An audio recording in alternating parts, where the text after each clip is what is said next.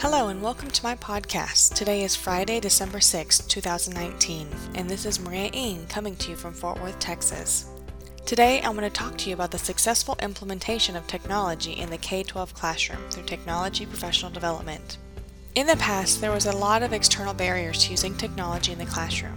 But as technology costs have reduced and infrastructure has increased, access to technology is a more feasible option for school districts across the country.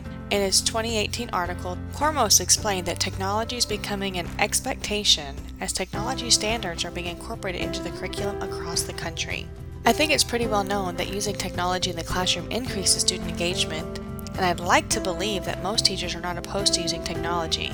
So why don't we see it being used more frequently in the hands of students? I believe the hesitation lies in teachers' lack of confidence and knowledge of how to use the technology effectively with their students. The best way to combat this is with technology professional development, which is defined by Bostansioglu in 2018 as activities that aim to increase teachers' performance and technology integration through the development of their technical skills in the use of video, software, computers, and so on. Furthermore, due to the fast pace of technology change, TPD needs to be continuous. So it's not just a one and done training. You can't know it all after one TPD session. Technology is constantly changing and new tools are coming out and being updated every day. To stay abreast of current technology and how to use it in the classroom, teachers must be routinely updating their knowledge.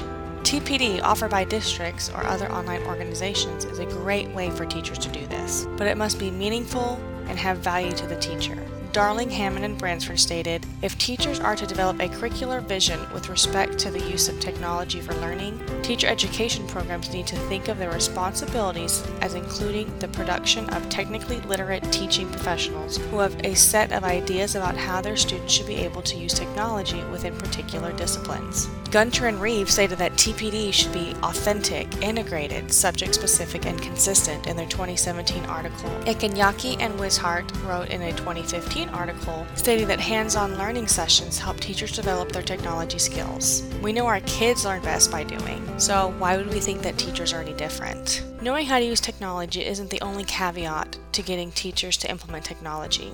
It's important that teachers also know how the technology can be used to support pedagogy and content, as explained by Tanjur, Van Brock, Sadiq, and Sharir in their 2016 article. They suggested that technology should be directed by the concept of technological pedagogical content knowledge, or TPAC. Supporting this ideology is Longhurst, Jones, and Campbell.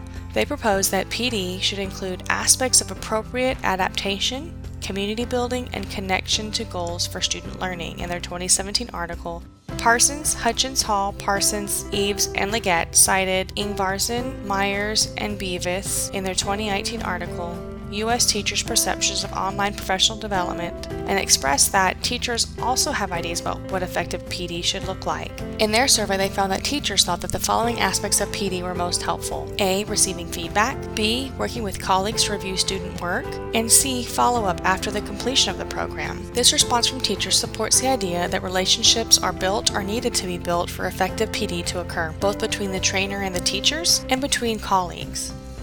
In 2018, Bostansioglu suggests that learning is not just a cognitive process but also a social one, and highlights the importance of social interactions in knowledge building.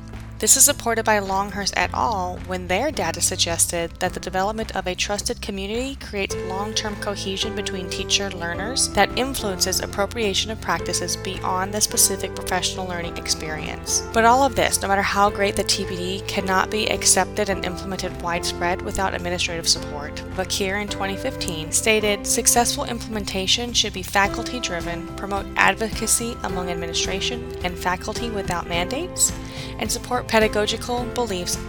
In the 2018 article by Thanamali and Rahman and the 2015 article by Rabah, the ideology of having a school leader who has a grasp of technology and has goals for integration are huge predictors and a necessity to drive technology usage on the campus. Many factors play into technology usage in schools. Teacher comfort and understanding are a huge part of that. Blanchard, Lee Provost, Tolan, and Gutierrez founded their 2016 study titled Investigating Technology Enhanced Teacher Professional Development in rural high-poverty middle schools, that teacher beliefs about teaching and comfort with using technologies changed significantly over the course of their participation in teacher TPD programs. As mentioned in the definition of TPD, it needs to be continuous. So I want to close with a quote from Darling Hammond at Bransford. Lifelong learning, along with the innovation dimension, typically involves moving beyond the existing routines and often requires people to rethink key ideas, practices, and even values in order to change what they are doing. Thank you so much for tuning in and taking this journey with me to explore implementation of technology in the K-12 classroom through technology professional development. I hope I left you with some food for thought. This is Marie Ng, sharing my 2 bits, signing off.